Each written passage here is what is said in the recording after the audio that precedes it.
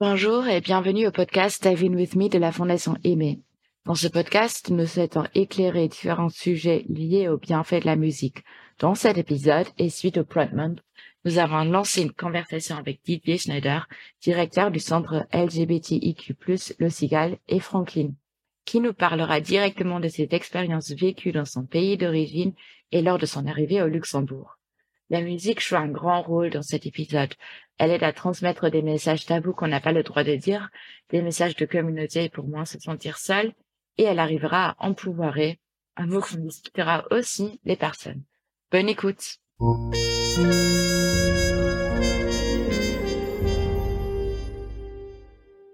Donc, bonjour Franklin et Didier, je suis très contente que vous êtes là avec nous aujourd'hui. Donc, comme tous nos invités, je vous demande quelle est votre musique préférée, quel est votre groupe préféré ou style, tout ce que vous voulez. Je vais commencer, Franklin, tu feras. Après, moi, c'est plutôt ce qu'on appelle l'indie folk. Donc, voilà, des musiques comme First Aid Kit ou Jessica Hoop ou Annie DiFranco, voilà.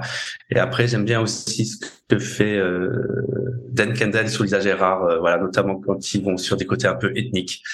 Voilà. Et moi, j'aime la musique Zaïwa. Zaïwa, ce sont les Congolais. Ok. J'aime vraiment leur musique, j'aime vraiment leur style musical. Et mon artiste préféré, c'est Fally Ipupa. Et il y a une chanson camerounaise aussi qui me plaît beaucoup. Choualito, oui. Super. Ouais. Merci. Donc, Didier, donc vous êtes directeur du centre La Cigale. Est-ce que vous pouvez un peu nous expliquer ce que vous faites et puis comment vous existez? Donc, je suis directeur en effet du centre CIGALE. Donc, c'est le CIGALE, pas la Cigale. Hein, c'est... Non, il y a pas de... plein de gens font l'erreur, c'est CIGALE. Il y avait un jeu de mots à l'époque, voilà. Donc, le centre LGBTIQ+, et CIGALE est un centre qui existe depuis 2002. C'est un centre qui a été fondé par Rosa Luxembourg en 2002, qui a été il s'est indépendantisé. En fait, voilà, ils se sont séparés en 2018, si ma mémoire est bonne. Moi, je suis depuis le 1er septembre 2020 donc directeur de ce centre. Donc nous avons donc au centre travaillent 5 personnes, voilà, et nous sommes un centre qui est conventionné par le ministère de la Famille et de l'Intégration à la grande région, à la fois pour les salaires et pour nos actions. Et notre action se distingue, elle se divise en 4 piliers que je peux rapidement présenter, mais qui permet vraiment de bien comprendre ce que nous faisons. Nous avons un premier pilier qui s'appelle soutenir et accompagner.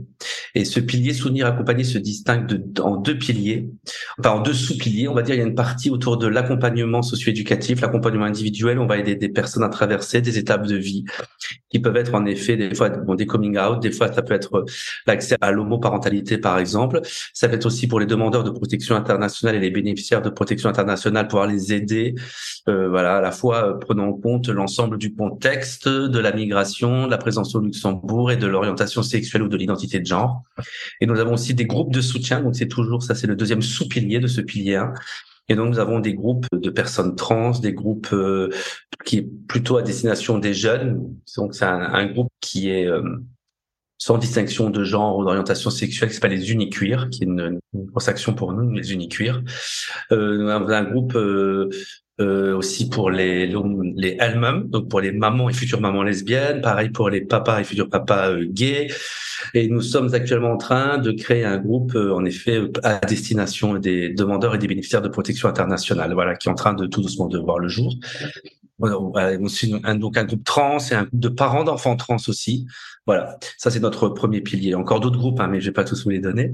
Nous avons un deuxième pilier qui est formé et informé. Donc nous avons dans ce pilier, nous formons les professionnels de l'action sociale, médico-sociale, éducative, socio-éducative, médicale, etc. sur la diversité d'orientation sexuelle et de genre. Voilà, pour ceux qui sont reconnus. Et puis, nous assurons aussi des workshops pour les adolescents et les jeunes adultes. Voilà, dans le cadre de la lutte contre les discriminations, l'homophobie, voilà. Donc c'est aussi ce que nous faisons dans ce deuxième pilier. Dans un troisième pilier qui s'appelle bâtir et empouvoirer. Donc empouvoirer, c'est la version française de empowerment. Et donc voilà, nous essayons de favoriser des synergies communautaires, de l'empowerment dans des actions, des projets autour de la culture, de l'art, du sport. Voilà, c'est très varié. Qui sont à destination des fois et de la communauté, mais aussi parfois du grand public. On va viser en effet pour lutter contre des préjugés, des représentations sociales qui peuvent être la cause d'homophobie, par exemple, ou de transphobie. Donc ça, c'est notre troisième pilier. Nous avons un quatrième pilier où nous essayons à notre mesure à partir de notre activité, puisque nous sommes vraiment au plus près de la communauté, et des gens de la communauté dans leurs besoins, d'essayer d'être une image de ce que vit la communauté, des besoins de la communauté, des demandes de la communauté, et on essaye un peu de la mettre en forme, de structurer cette image, peut-être un peu de la théoriser, de la conceptualiser pour donner un avis aux acteurs publics, politiques, aux acteurs de la vie sociale aussi, la vie civile, les partenaires, voilà. Ça, en fait, c'est d'essayer que cette expérience serve à quelque chose. Voilà, ça, ce sont nos 4 piliers. Nous sommes ouverts du mardi au samedi, de midi à 17h. Il y a un accueil libre, tout le monde peut venir et une personne qui à un moment a besoin d'un entretien peut venir, elle sera directement reçue par quelqu'un pour faire le point sur sa situation. Voilà, ça c'est très important. On essaye d'être réactif et si quelqu'un appelle, il peut être reçu dans la minute. Voilà. Ouais, super, c'est très bien. Et peut-être que pour les personnes qui nous écoutent, qui ne savent pas où vous êtes situé, peut-être que vous pouvez même donner votre adresse comme ça. Oui, on est au centre-ville, on est 16 rue Notre-Dame, au 2e étage. Super. Et on va bien sûr aussi mettre le site de CIGALE en dessous de ce podcast. Donc, comme ça, toutes les personnes qui souhaitent s'informer encore plus autour de ce que vous faites ou qui ont besoin d'informations peuvent aller le visiter. Donc, vous avez effectivement déjà un peu abordé le sujet des personnes DPI ou BPI et de leur situation au Luxembourg. Donc, j'avais vu sur votre site qu'effectivement, en 2017, je pense, vous avez commencé des formations sous le nom du projet Arc-en-Ciel pour les encadrants dans les structures d'accueil. Comment est-ce que la situation a évolué depuis 2017? Quelle est la situation actuelle, en fait? Alors, le projet vient de la nécessité, de la demande aussi des professionnels qui travaillent avec des DPI et des BPI d'être formés aux diversités d'orientation sexuelle et de genre. Et donc, c'est pour ça qu'on a créé cette action spécifique. Alors, on forme tous les professionnels de l'action sociale et médico-sociale, enfin voilà, comme je vous ai dit, et donc y compris les personnes avec des demandeurs de protection internationale et des bénéficiaires de protection internationale, parce que à la situation que peuvent rencontrer l'ensemble des DPI et BPI, c'est-à-dire les traumatismes qui sont vécus dans le pays d'origine, le traumatisme de la migration, avec donc le stress post-traumatique, enfin voilà, qui sont répertoriés, étudiés, analysés, théorisés par les sciences humaines. Se rajoutent aussi des complexités qui sont liées en effet à l'orientation sexuelle et à l'identité de genre, voilà, qui rend des choses parfois un peu complexes sur le territoire pour eux. Alors ils ont vécu déjà des choses qui étaient complexes, peut-être que Franklin pourra aussi en parler un peu, mais dans leur pays, la migration, le parcours migratoire est extrêmement compliqué. Quand ils arrivent, c'est compliqué aussi pour eux de bien appréhender qu'ils sont dans un pays européen qui accepte et qui reconnaît les droits des personnes LGBTIQ+. Et souvent, on leur dit toujours, ouvrez-vous, livrez-vous, vous n'êtes pas en danger ici. Et finalement, ce qui avant était une faute pénale et qui dans certains pays pouvait risquer la mort pour eux, est aussi au Luxembourg un des éléments qui peuvent leur permettre de bénéficier de la protection internationale. Donc c'est parfois un peu compliqué parce qu'ils sont ancrés dans des mécanismes où il faut qu'ils cachent leur orientation sexuelle et tout d'un coup alors ils migrent, ils comprennent pourquoi, ils savent pourquoi ils viennent au Luxembourg. Certains nous disent même que voilà, c'est lié au Luxembourg, c'est lié au Premier ministre. Enfin voilà, ils ont comme ça le Luxembourg a une image un peu LGBTIQ+ friendly qui est logique, mais ils sont ancrés dans des mécanismes tellement inconscients de se cacher, donc c'est difficile pour eux et en même temps on leur dit vous êtes ici en sécurité et on peut vous protéger au titre de votre orientation sexuelle ou de votre identité de genre, mais en même temps, ils ne sont pas en sécurité dans leur foyer d'hébergement. Parce que ces foyers d'hébergement, ils hébergent tout type de population qui sont pas forcément là pour les questions d'orientation sexuelle ou d'identité de genre et qui sont pas toujours, c'est des cultures qui sont pas toujours LGBTIQ+ friendly. Donc c'est très compliqué pour eux, je pense, que de se dire je dois m'ouvrir au service de l'État pour bénéficier de la protection internationale parce que je suis en danger dans mon pays, parce que je suis gay, je suis lesbienne ou je suis trans ou voilà. Mais dans mon lieu d'hébergement, je cours un danger. Si je suis trop ouvert, si je suis trop out, je cours un danger. Et ça, on le voit, des menaces de mort, etc.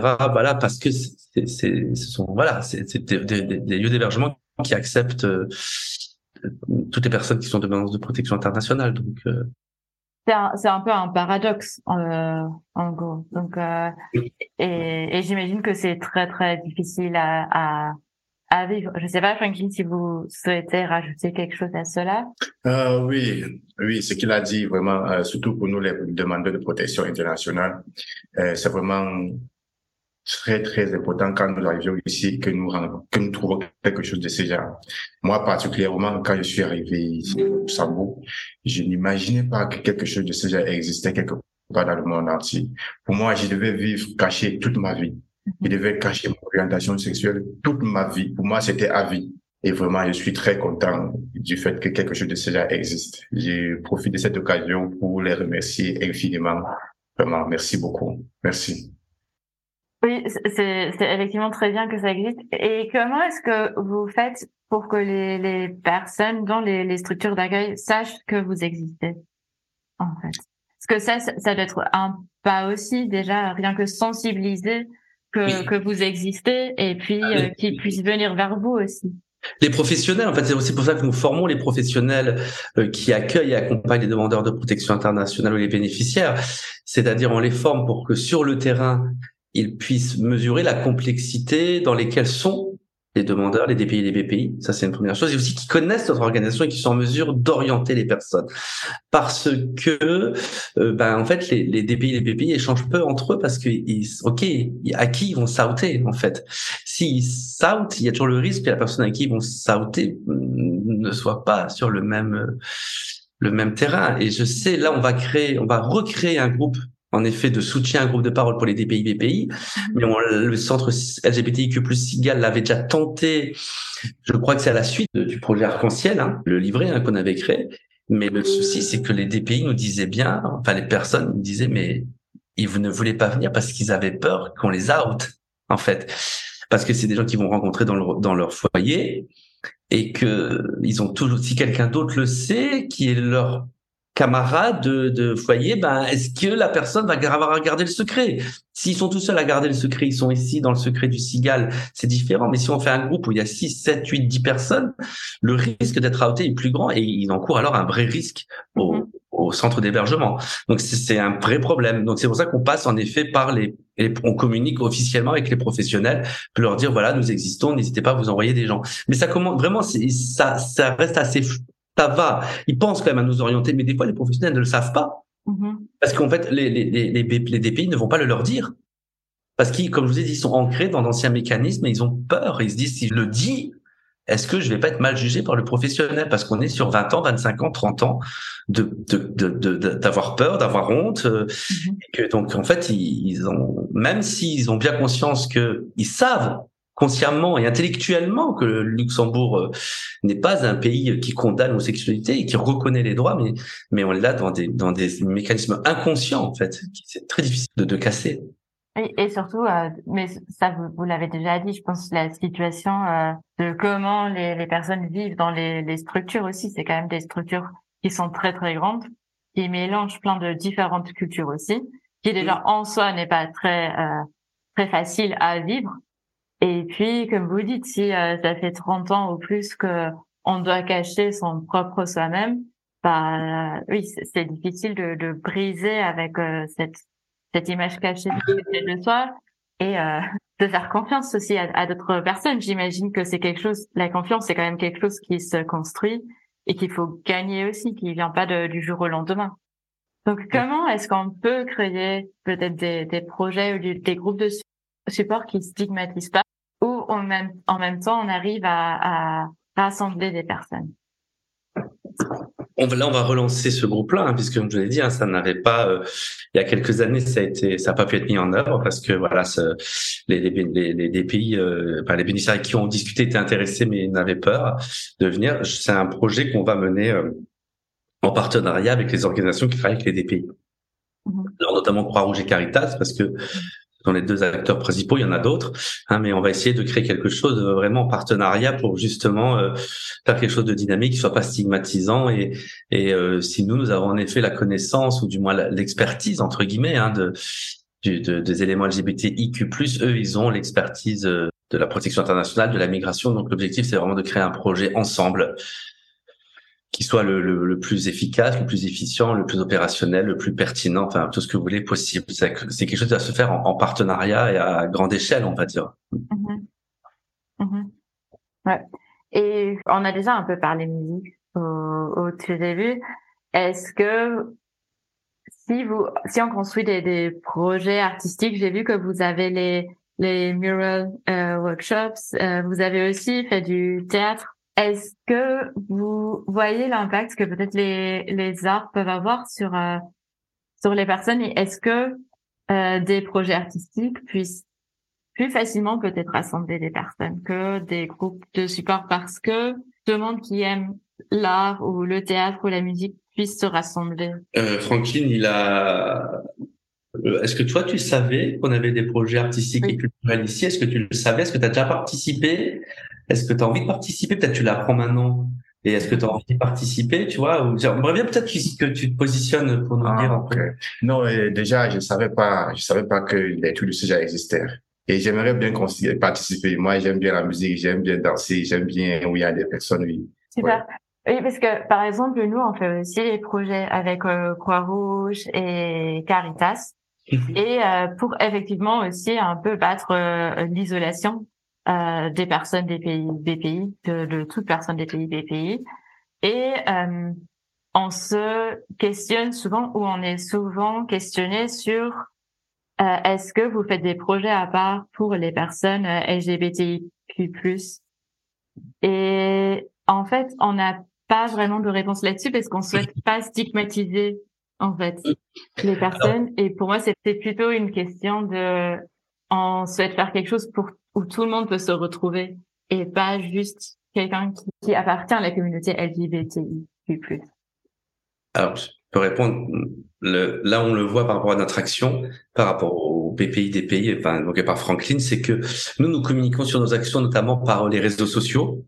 Et en fait, tous les DPI et les PPI n'ont pas un téléphone, n'ont pas forcément accès aux réseaux sociaux. Donc, il y a aussi une part de notre action qui n'est pas connue, ce qui me fait dire qu'on doit aussi, du coup, nous réfléchir. Mais ça, je l'ai posé aussi à dessein. Je savais que c'était un de nos points faibles. Hein. C'est notre communication des projets.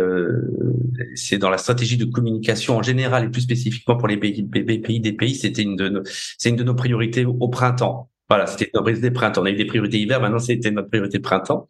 Donc voilà, ça c'est la première chose. La deuxième chose, je peux comprendre lorsque vous adressez, par exemple, à Caritas et à la Croix-Rouge, que vous ne pouvez pas faire un groupe LGBTIQ+ au sein des foyers, parce qu'en effet, comme je vous ai dit, vous allez rencontrer personne, parce que les gens vont pas venir. Voilà. Nous, au centre LGBTIQ+ CIGALE, vous n'allez pas stigmatiser, parce que si vous partez sur ce principe-là, vous êtes en train de dire que l'existence même du centre LGBTIQ+ CIGALE est stigmatisant.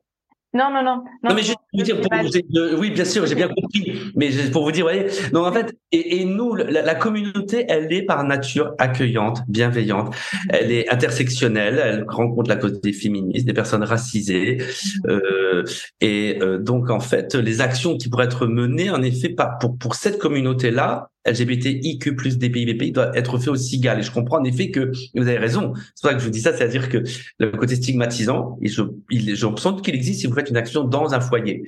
Voilà. Et chez nous, c'est un petit peu différent. Il le sera pas parce que tous les bénéficiaires sont de la communauté, déjà, ou liés à la communauté, parce que nous sommes aussi les parents, nous sommes aussi les parents d'enfants trans ou les parents qui ont envie de soutenir leur enfant ou qui sont en difficulté avec le coming out de leur enfant, par exemple. Nous sommes là aussi pour eux, mais en tout cas, voilà, nous sommes un centre qui est ouvert et qui accueille la communauté et les personnes autour de la communauté, et que il n'y a pas de stigmatisation pour nous de BPI, DPI, puisque la communauté LGBTIQ+ est inclusive par définition, puisque ce que nous demandons, c'est l'inclusion.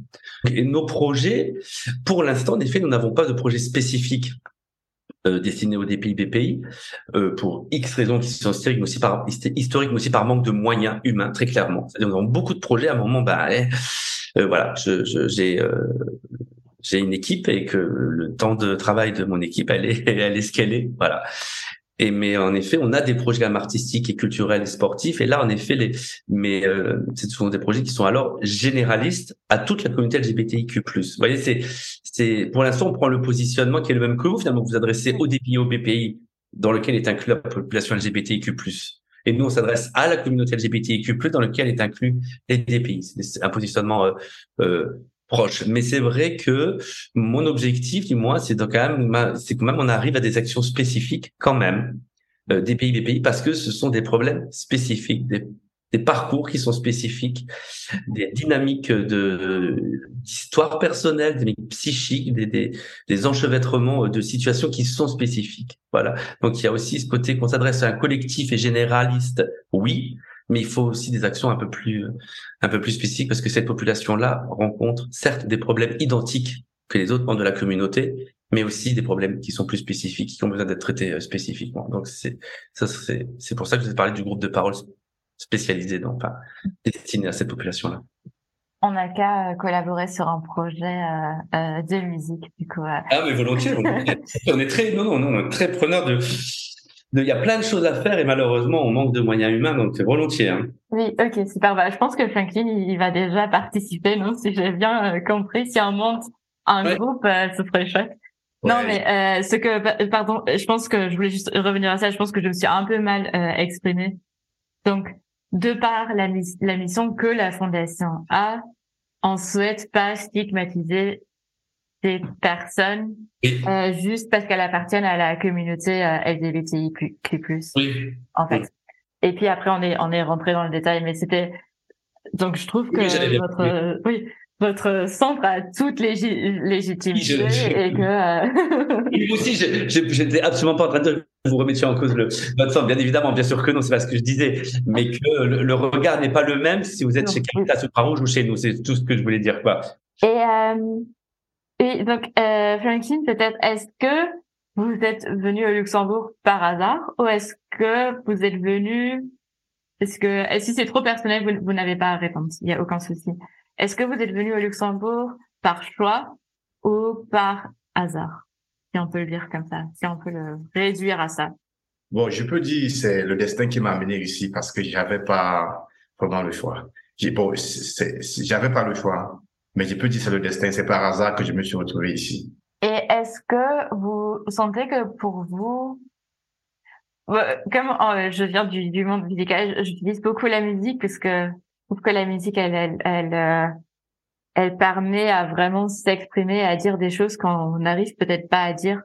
Je sais que les autres arts aussi, mais je m'y connais moins, donc je vais parler musique. Mais est-ce que pour vous, la musique serait quelque chose qui vous aide à vous exprimer ou qui, même avant votre coming out, vous aidait à vivre toutes les émotions que vous vivez? Déjà pour moi, pour nous et pour moi plus particulièrement en Afrique, c'est pas bien d'écouter des musiques qui parlent de l'homosexualité. Sinon, ils sauront que tu es intéressé et ça pourrait te créer des problèmes. Du coup, nous, on écoute ce que tout le monde écoute et c'est comme ça. Et pour moi, plus particulièrement, j'aimerais bien, maintenant que je suis ici et que je suis libre, je vais bien maintenant écouter la musique qui parle de l'homosexualité, qui dit beaucoup de choses, oui. Mais par contre, avant, je ne le faisais pas. Donc, il y a quand même des sous-cultures en Afrique aussi qui écrivent des chansons. Oui, ça existe. Sauf que c'est restreint. Oui. Oui, interdit. Moi, je peux peut-être, pour rebondir sur Franklin, parce que je suis pas des pays, mais j'ai aussi une enfance et on parle, vous savez, des icônes gays. Et quand on se découvre une orientation sexuelle, et finalement, c'est ce que disait Franklin, c'est qu'il a pas eu accès à ça, et c'est un appui. Moi, j'ai un certain âge maintenant, donc, c'est-à-dire qu'avant, quand on a 13, 14, 15 ans, voilà, et qu'on découvre qu'il existe Madonna, qu'il existe Lady Gaga, qu'il existe, on se sent moins seul. Et finalement, les personnes de la communauté LGBTIQ+, en Afrique, entre autres, hein, sans doute ailleurs, hein, ont pas accès à ce soutien-là. Et cette musique, elle est aussi un soutien parce qu'à un moment, on a en effet, on a des paroles qui sont portées par Lady Gaga, par Christina Aguilera, par Mylène Farmer. Enfin voilà, on se moque beaucoup de ces icônes gays parce que voilà, c'est ça. On peut se moquer, bien sûr qu'on peut se moquer, je peux le comprendre. On peut ne pas aimer la musique, et je peux aussi tout à fait le comprendre. Mais quand on est jeune, c'est un soutien aussi. Tout d'un coup, quelqu'un d'autre met des mots et des mots chantés sur notre situation où on est. Quand on découvre ça, on est enfermé, on se sent seul. Vous parlez de lutter contre l'isolement, hein, des personnes, mais aussi un isolement un peu psychique. C'est-à-dire, on peut être très entouré, mais si on est tout seul dans son identité, qu'on peut la partager à personne, c'est compliqué. Et quand on est un jeune, y compris en Europe, on a 13, 14 ans, c'est très soutenant, c'est très aidant, c'est très réconfortant. Et c'est ce que les personnes des pays, maintenant Luxembourg, mais qui ont grandi dans un pays des pays d'Afrique, n'ont pas, parce qu'ils n'ont pas accès à cette musique, si ce n'est, comme vous dites, elle est underground, mais tout le monde n'y a pas accès. Ouais, effectivement, c'est ça. Parce que moi, j'aimerais bien, je voulais bien les écouter, mais je pouvais pas. Parce que si tu les écoutes devant les gens, ils vont te soupçonner et ils sauront que bon, lui, il est intéressé par telle orientation, tout ça. Et pourtant, le plus important, c'est de vivre caché, de bien, Oui, bien sûr, pour pas se mettre à risque aussi. Et est-ce que ces musiques, elles suivaient des codes, peut-être un peu des codes cachés? Est-ce que ça existait aussi? Bah, je m'y connais vraiment pas. Parce que parfois on a ça quand même aussi en art, qu'il y a des codes un petit peu pour exprimer ce qu'on ne peut pas exprimer. J'ai pas bien compris la question. Est-ce qu'il y a des musiques que toi tu connaissais que tu écoutais en Afrique, qui n'importe qui les écoutait, se disait ok, ça parle de tout et de rien, mais que l'artiste avait voulu faire un code. Par exemple, j'ai plus le nom, mais je peux te donner un exemple. Un des gagnants de l'Eurovision luxembourgeois, d'ailleurs, dans les années 60, a fait une chanson sur un amour caché, que personne ne voulait de cet amour, etc. Et en fait, tout le monde, quand les gens écoutaient, ils pensaient que c'était un homme et une femme, et que juste leur amour était condamné pour X raisons, parce qu'ils n'avaient pas le droit d'être ensemble, pas de la même famille, enfin, tu vois. Et en fait, le chanteur, mais ça, personne le savait, c'est parce qu'il était gay. Et en fait, quand il parlait d'amour interdit ou d'amour caché, il parlait de relations entre hommes. Mais pour le grand public, il a gagné l'Eurovision parce que les gens, dans les années 60, qui étaient très homophobes, ils n'ont pas compris. Mais les personnes gays, ils ont tout de suite compris qu'on parlait de eux. Est-ce que ce type de chanson en Afrique existe? Il y a des chansons en Afrique qui parlent que quand le public l'écoute, ils se disent ok, ça parle c'est très général, mais les gens de la communauté ils disent ah c'est une chanson pour nous. Est-ce que tu as déjà entendu ce type de chanson là en Afrique? C'est votre question, c'est ça, hein, ça. Oui, quelque chose qui s'était passé, je crois, en 2013. J'étais encore plus jeune avec l'artiste que j'aimais beaucoup, Fally Ipupa. Lui, il avait chanté, il a parlé de mon meilleur. Lui, il a parlé de mon meilleur. Et la rumeur, il y avait des rumeurs un peu de partout. Oui. À ce moment, j'étais encore très jeune. Oui. Oui, je crois ça. Oui, c'était ma toute première fois d'entendre des trucs de ce genre. Et depuis ce jour, je crois plus quelque chose de ce genre a encore existé. Ok. Mais donc, la chanson, elle était quand même bien écoutée. Il y avait juste des rumeurs, mais elle a pu être oui, la chanson, on a écouté un peu de partout parce que c'est le Fally Ipupa, il est comme le meilleur artiste de l'Afrique francophone depuis 2010. Lorsque lui, il chante, on suit partout en Afrique, surtout dans l'Afrique francophone. Ok. Lui, il a chanté, il a parlé de mon meilleur. Et vous, ça vous a fait quoi, si je peux demander? Ça vous a fait quoi d'écouter cette... Moi, particulièrement, j'ai compris exactement de quoi il voulait parler. J'ai compris que c'était un soutien pour nous. J'ai compris qu'il voulait même que nous, on sache que lui, il est de nous et que vraiment, il ferait tout son possible. Il fera tout son possible pour nous donner, pour nous remonter un peu le moral de temps en temps. Oui. J'ai compris que vraiment, j'ai compris son message, j'ai compris ce qu'il voulait dire. Et est-ce que du coup vous pouvez un peu partager l'expérience de Didier qui disait que c'était comme pendant la jeunesse? Est-ce que c'est quelque chose que vous pouvez du coup partager, que ça vous a aidé? Est-ce que ça vous a aidé dans votre parcours ou juste dans votre émotion personnelle, dans votre vécu? Oui, cette chanson m'a beaucoup soulagé. Cette chanson m'a fait comprendre que vraiment, nous ne sommes pas si peu, nous ne sommes pas, parmi nous, il y a des courageux, il y a des gens qu'un jour, ils vont faire ce qu'on pourra vivre sans avoir une peur totale. On pourra vivre comme les autres. Oui. Parce qu'il a pris l'initiative de le faire malgré toutes les menaces. Il savait qu'il devait avoir des menaces, mais il a pris l'initiative de le faire. Et il savait bien ce qu'il faisait. Et du coup, vraiment, ça m'a donné le moral. Oui, ça m'a beaucoup plu. J'avais aimé, oui.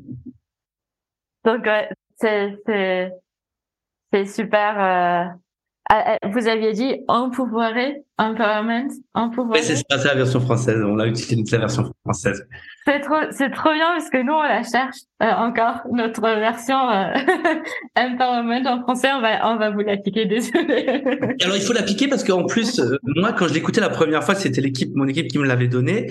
Je dis ouais, je suis pas fan, je trouve que ça sonne pas génial. Et ils m'ont dit tu verras, tu vas le dire et les gens vont te poser la question et tu vas voir que tu vas arriver à expliquer. En effet, à chaque fois que j'utilise, les gens me disent ah bon. Et tout d'un coup s'offre un espace de discussion. Mm-hmm. Où je peux dire qu'est-ce que c'est qu'empouvoirer, et du coup si j'avais dit empouvoirment, les gens ils auraient changé de sujet. Oui. Et j'aurais pas pu expliquer. Mais si je dis empouvoirer, tout le monde me dit empouvoirer, je dis oui, c'est la version anglaise d'empowerment.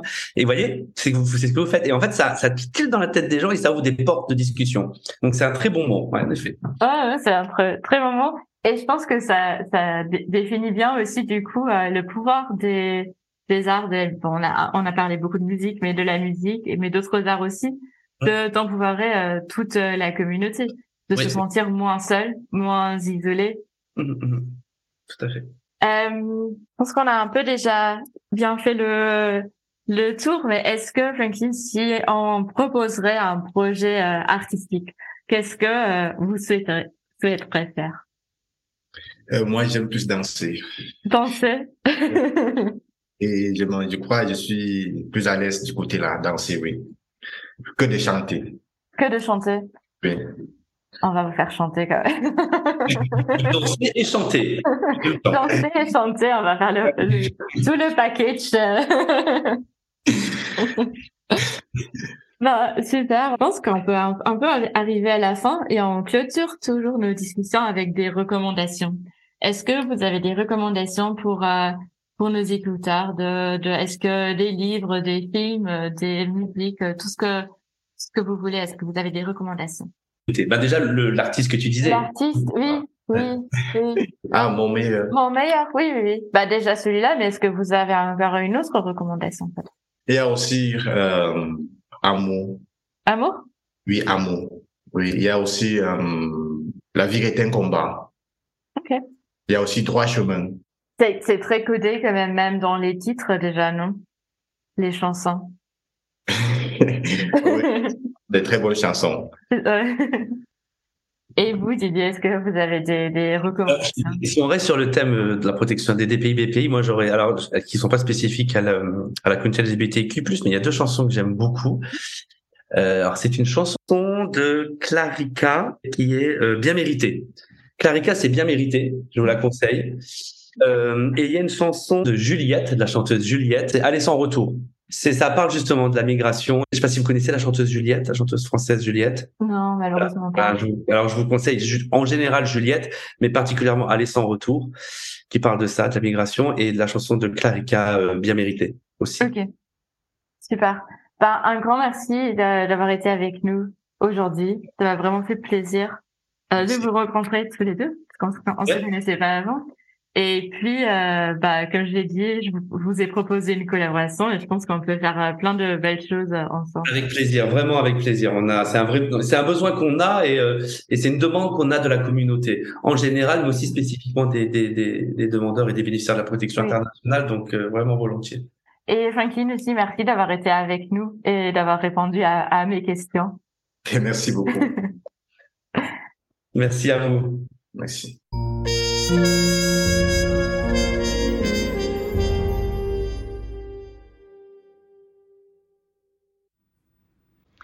Un grand merci de nous avoir écoutés. Dive In With Me est un podcast de la Fondation Aimer. N'hésitez pas de consulter notre site fondation-aimer.lu pour plus d'informations. Un nouvel épisode sortira le premier vendredi du mois prochain. À très bientôt!